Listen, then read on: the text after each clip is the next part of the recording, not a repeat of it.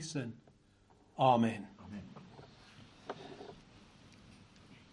Well, I want us to look at a very well-known passage, and rightly so, and that's in 1 Peter chapter 1, and particularly from verse number 6 through to verse number 9. Of course, you know this is right. Really, in the time that we have together, we can only take one little thought, and that's what we're going to seek to do as we look into this passage. It says here, "Wherein greatly ye rejoice, though now for a season, if need be, ye are in heaviness through manifold temptations, that the trial of your faith, being much more precious than of gold, though it be tried with fire, might be found unto praise and honour and glory at the appearing of Jesus Christ," and so on. And I want us to look at two things in particular. First of all, I want us to look at our trials. And then I want us to look, along with that, at our faith, the way our faith takes us through those trials. Because the truth is, if you're a believer, you're going through trials. Sometimes you'll be going through bigger ones, sometimes you'll be going through smaller ones, but here is the truth, my friend. You and I are going through trials at all times, and we find that. You see that here in this very passage. In verse number 6, wherein, talking about those things that we are dealing with, "Wherein greatly ye rejoice, though now for a season, if need be, ye are in heaviness through manifold temptations." First of all, then, there is the season of our trials now. It's something that's a present reality. You don't need the minister to tell you about the difficulties you're facing. You could give me a whole lecture, probably for the rest of the night, each of you, on the things that you're facing, and I'm sure they are difficult. They are troubling. They are at times, they feel almost overwhelming. And my friend, you are not alone, because we are told the troubles that afflict the just in number many be. In actual fact, when we were reading together in Psalm 66, and we look there at the way in which the psalmist is speaking, and of course you know that this psalm ends with things which are clearly speaking about the Lord Jesus and those things that he endured and those things that he went through. So the trials and the troubles that afflicted our Saviour were great and many. But right now, there are troubles that you go through, but it's for a time. I know when you're going through them, it seems as if they'll never end. We all feel that way from time to time. It feels as if rather than getting less, they increase when you trust in the Lord, and the more faithful you seek to be to the Lord, it seems as if the greater the troubles become. As if they find friends and relatives, invite them along, and give you a harder time simply because you're trying to be all that you should be for God.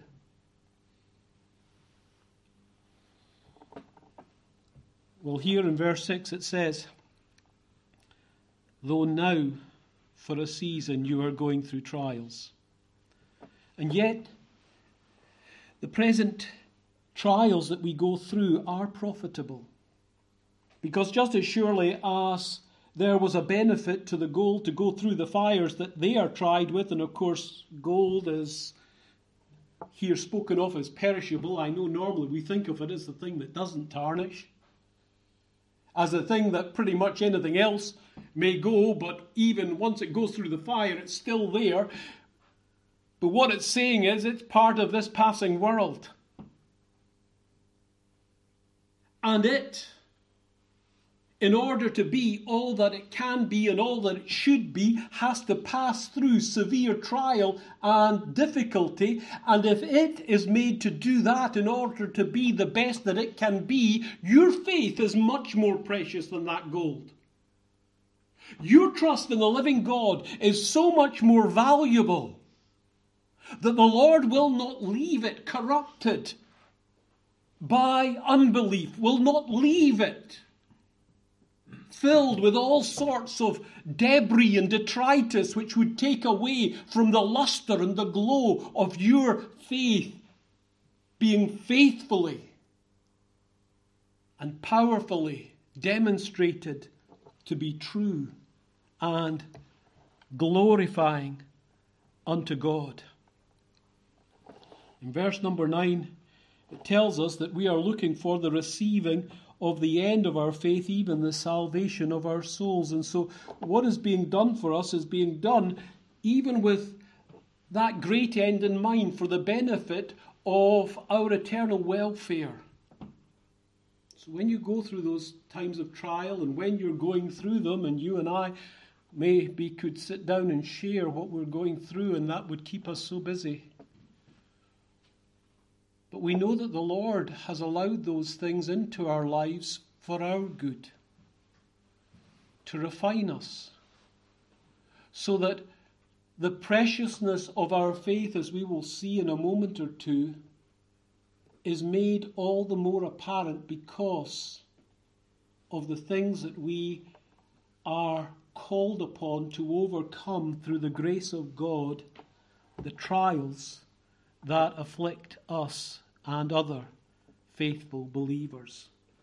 Old John Bunyan said, "The Lord uses his flail of tribulation to separate the chaff from the wheat." In other words, he's no intention of damaging that which is precious to him by that flail. Though if you were the one being flailed, and if a corn of wheat could feel in the way that you and I feel when that flail comes down, it's not a pleasant thing. And God is separating the chaff from our life. Each life here has chaff within it. Your life and mine has that which, although it has been a part of us perhaps for many years, we need to be separated from to be all that we should be for Christ. And the Lord uses sometimes very strong, very tough, very difficult means by which to separate us from that which has been such a part of us, perhaps for so long.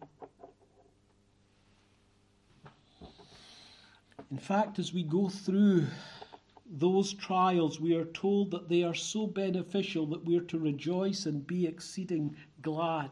You remember in Matthew chapter 5, there in the Sermon on the Mount, the Lord Jesus says, with regards to the sufferings, particularly of persecution, he says, "Rejoice and be exceeding glad, for great is your reward in heaven, for so persecuted they the prophets which were before you."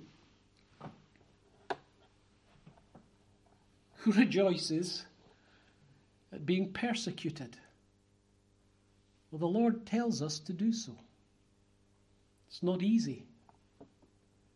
And yet there is a sense in which that very thing puts us in company with God's noblest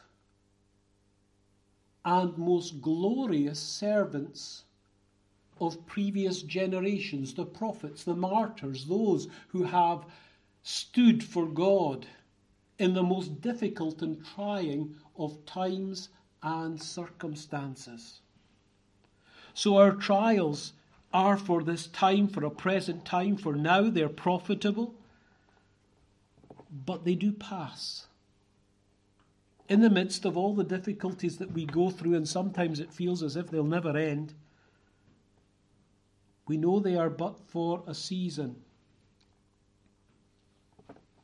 Wherein greatly ye rejoice, though now for a season. It's just for a little time.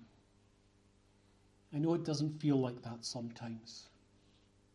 I have to admit it doesn't feel like that often with me.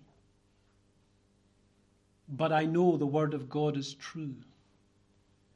And so even when we're going through those seasons, those times of difficulty, we know that there is a limit to them. And the one who loves us beyond all other loves keeps an eye upon them so that he knows our frame, and he will deal with us just so far as will be for our good and no further. The word that's used there for a season, he uses the Lord Jesus when he says, Come ye apart yourselves into a desert place and rest a while. And that word a while, or that phrase a while, is what we have here is for a season. And just in the same way as it's not good for us to have constant leisure, have you noticed how we're best when we're kept in suitable employment and doing something? And even if we come to the end of our working life, we usually find things. Men go into sheds and hopefully they're doing something useful in the sheds, and ladies, they always have things to do. I mean, they're never idle. There are always things to be done. And those things are actually beneficial for us. That exercising of responsibility and duty in doing what is right and proper actually is both for our mental well-being and for everything else about us beneficial. It's useful. But sometimes, for a little season, we need a rest. But it wouldn't be for our good if all our time were spent in leisure. You see that with some people who have no good thing to do and really don't want any good thing to do, and it destroys them. Especially if they have more than enough money to allow them to do nothing, they actually become destroyed by their ease. So we have little times where the difficulty now may seem particularly great. So although we face trials and tribulations throughout our lives, there are times when for a season we go through particularly pressing and difficult seasons or periods of time. And if you're in the midst of one of those times, let me tell you, my friend, they have an end. Just as the holidays usually finish only too quickly, you find that the trials, not too quickly, usually can't finish quickly enough as far as we're concerned, but they do finish. They do come to an end. It's for a season, for a little time. So do not allow them to overwhelm you, even though it may be a very difficult time you go through. And this season of sorrow, or this season of trial, is a season of sorrow. It talks here about the way in which it says that ye are in heaviness through manifold temptations. And heaviness here is the idea of to affect with sadness, or literally to throw into sorrow. That's what it's saying. You feel like somebody's picked you up, and there's a big pool of sorrow, and they've launched you into it. That's how trials can feel. That you are in the midst of them, and they surround you on every side. That's not an easy place to be. Yes, it's just for a time, but while that time continues, those sorrows can seem absolutely overwhelming. We read in Mark chapter 10, with regards to that rich young ruler, when the Lord tells him that he is to sell all that he has and follow him. And we're told that he was sad at that saying and went away grieved. And that's the word there for the heaviness. The grief that a person besotted with wealth will feel if they think they have to give up their wealth in order to walk with the Lord. For he had great possessions. It's the same word that's used when it talks about the disciples, when the Lord had told them that one of them would betray him. And we're told that they began to be sorrowful and to ask one to another, Lord, is it I? That sense that a true believer has, of course we know that the traitor put on a show and used the same words as the others, but he knew it was him. But faithful believers all were filled with a sorrow, a grief, a heaviness at the thought that they could betray their master, and knowing their own corrupt hearts, knowing their own tendency to fail the Lord, they suspected, is it me? And that would grieve you if you thought you were going to be the one that betrayed the Lord.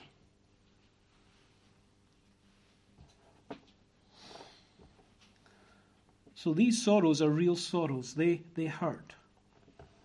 We're told, as I said, in Psalm 34, that many are the afflictions of the righteous, but the Lord delivereth him out of them all. We're told by the Lord Jesus in John 16 that in this world ye shall have tribulation. But be of good cheer, I have overcome the world. And of course, in Acts 14, we're told we must, through much tribulation, enter into the kingdom of God. And there, just in the previous epistle, the epistle to James, we have this: my brethren, count it all joy when ye fall into diverse temptations.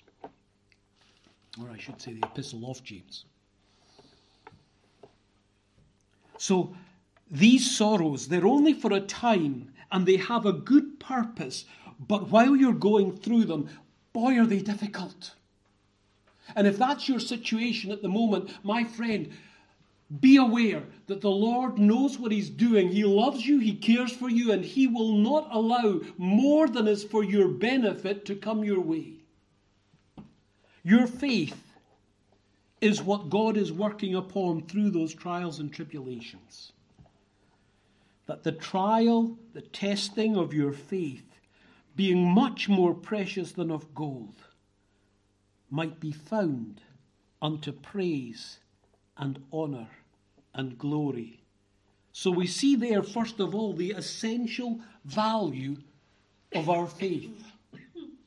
You know, sometimes the world and the unbeliever, they look at you and they say, well, what good is faith, you know? The airy-fairy thing. No, our faith is great. And it is of great value. Because it enables us both, by God's grace, to be more than conquerors at this time and to overcome things that the world would be crushed under. God's people, by the faith that God has given to them, are enabled to do wondrous things. That knowing our God and trusting in Him, we are more than conquerors through the one who loved us. And so there is an essential value to our faith. We know this, that the trying of our faith worketh patience. And we have that there in James chapter 1, in the previous epistle there, as James is writing. And he says almost the same things, knowing this, that the trying of your faith worketh patience, but let patience have her perfect work, and so on. Let it bring to fruition the reason that those trials are given to you. Endure that you might enjoy the blessings and the benefits that God has in mind for you through those seasons of difficulty and of distress. So the first thing is the essential value of your faith. The aim of the trials or the temptations, as they're described here, and it really just means they're there to try you, to show the reality of your faith, that it's real. Dr. Martin Lloyd-Jones said, trials and tribulations are very good for us in that they help us to know ourselves better than we knew ourselves before. Isn't that the truth? Sometimes it's not until we come out the other end of some season of difficulty or trial that we realize, A, the reality and the value of our faith, and the fact that God is able to keep us and to make us more than we had ever imagined we could be. Before we were taken through such times, we probably thought, I don't know how other people go through it. I never could deal with that. And then you find the Lord takes you through something perhaps even more difficult and trying, and you realize it's only the Lord that enabled you to go through it. So your faith is a valuable thing. And though the world does not appreciate it, and though sometimes even those who may be near and dear to you do not appreciate it, remember Job's wife said to him, curse God and die, through the midst of his trials, through the midst of his tribulation, rather than strengthening him, rather than being a helpmeet for him. She came along and sort of added to the trial and tribulation by saying, just end it all.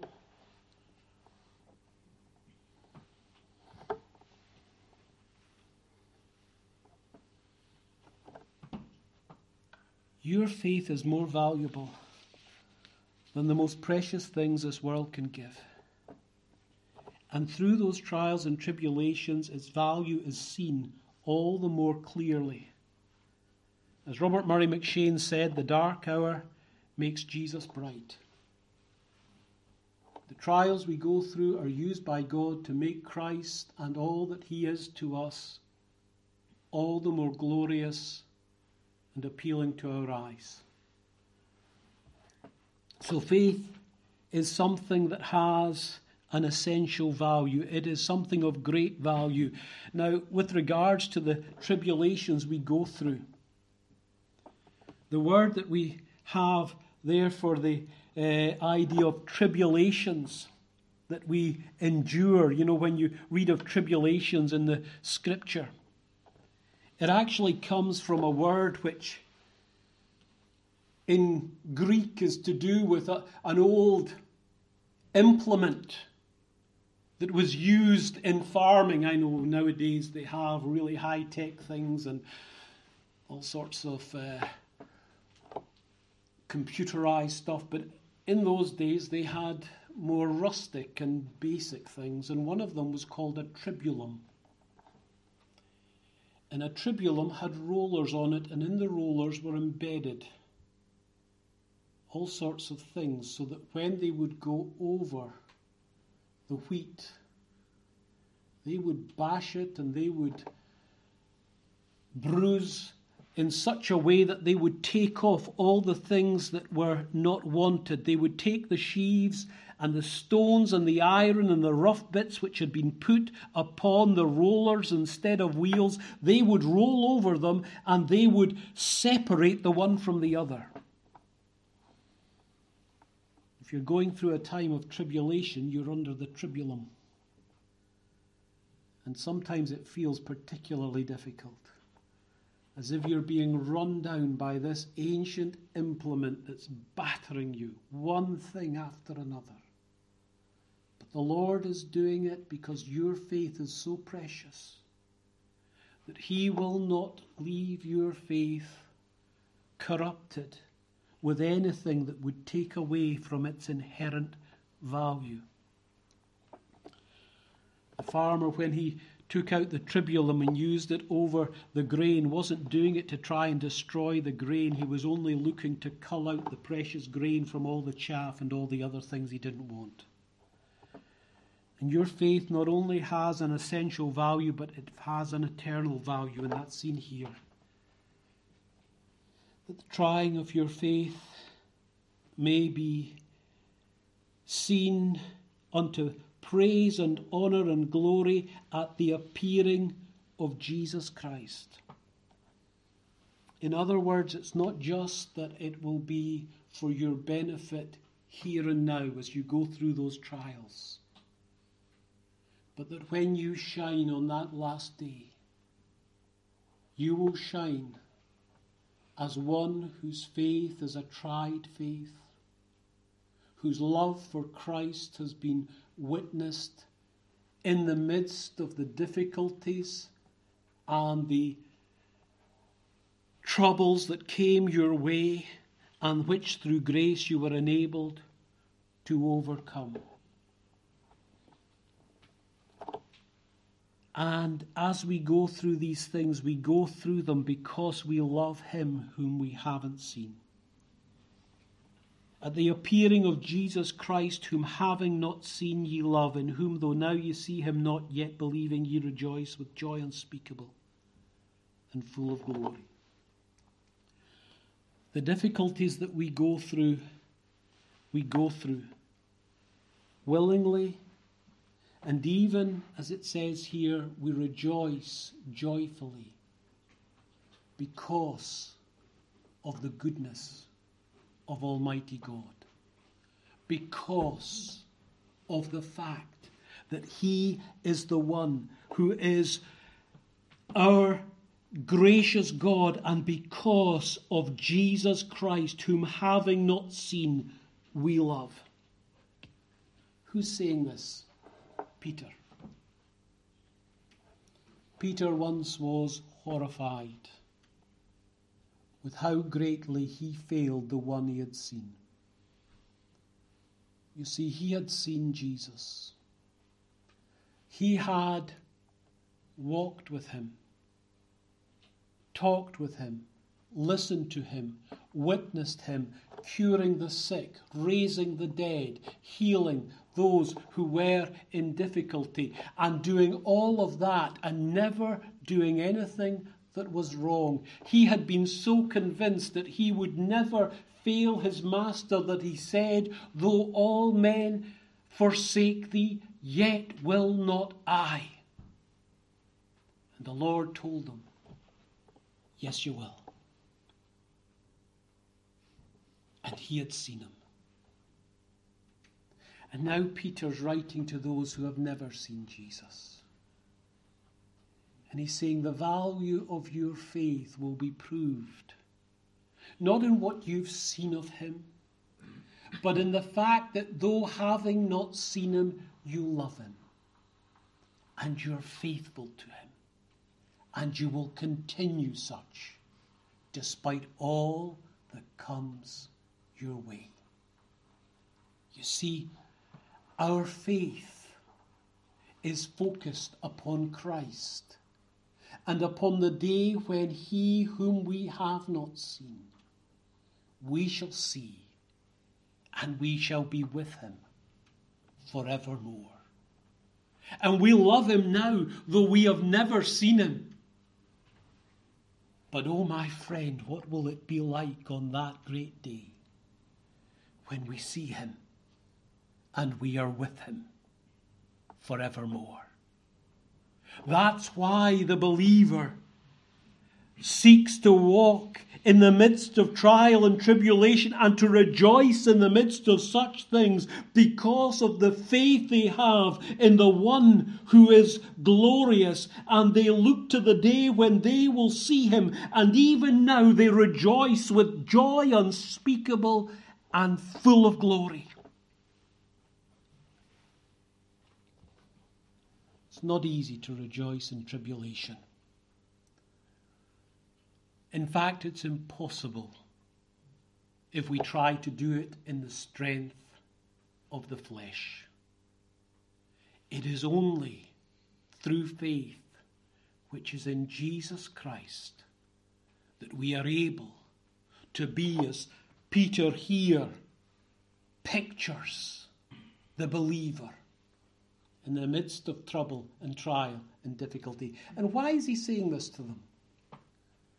Because he knew persecution was coming. He knew tribulation would be their lot. And he wanted them to realize that even through that, they could rejoice with joy unspeakable and full of glory. Well, I pray that any trials you're going through may, in God's grace, swiftly reach their end and purpose, and that you may see them concluded. But that whatever he takes you through, that you will not just look at how you can get out of them, but what God intends you to get out of them as you go through those trials and tribulations. May the Lord bless these thoughts to us. Let us pray. Almighty and gracious God, how grateful we are to thee that in such a day of difficulty, in such a day of trouble and trial, we can rejoice with joy unspeakable and full of glory, because our Saviour has gone that way before us. And though in the world we have tribulation, difficulties which seem crushing and difficult to face, yet he has overcome the world. So may our eyes ever be upon him. For though we have not seen him with the eye of flesh, may the eye of faith so behold him that we can rejoice with joy unspeakable and full of glory. Remember any who are going through difficulties at this time. We pray particularly for the sick and the sorrowing, and those, O Lord, in the congregation who are passing through deep waters. May they know that the waters shall not submerge them, that the fire shall not light upon them, but that they shall come through them and glorify Christ. Hear us, O Lord, we pray. Remember also the work of the congregation here in West Hill. We pray for the elders, for the deacon, for the members and for the adherents. That there would be a unity of spirit, that there would be a joy and rejoicing in the midst of all that they do, that their love, O Lord, for thee and for one another would increase and abound more and more, and especially as we see that day of Christ approaching, may we walk faithfully and fruitfully. For thy glory we pray. In Jesus' name, praying pardon for every sin. Amen. Amen. Well, we're going to sing our final psalm of praise from Psalm number 30. And we're going to sing together from verse number 1. Psalm 30. And singing together from the beginning of the psalm, the verses 1 through to 5 stanzas. The Lord, I will thee extol, for thou hast lifted me on high, and over me thou to rejoice madest not mine enemy. O thou who art the Lord my God, I in distress to thee with loud cries lifted up my voice, and thou hast healed me. O Lord, my soul thou hast brought up and rescued from the grave, that I to pit should not go down, alive thou didst me save. O ye that are his holy ones, sing praise unto the Lord, and give unto him thanks when ye his holiness record. For but a moment lasts his wrath, life in his favour lies. Weeping may for a night endure, at morn doth joy arise. Psalm 30, the verses 1 to 5, to God's praise. Lord, I will thee Extol, for thou hast lifted me on high, and over me thou to rejoice mayst not mine enemy.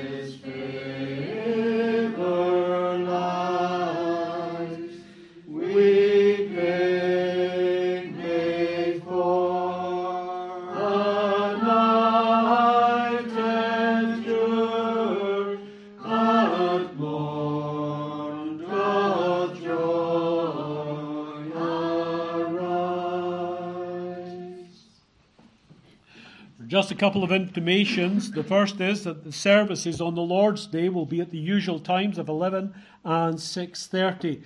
The preacher is expected to be the Reverend William MacLeod. Please remember him in your prayers, because although he was up at the committees on Tuesday, he also had work to do with regards to taking the funeral, or at least the burial of Walter Wright, someone known to those of you who have perhaps been in the denomination longer.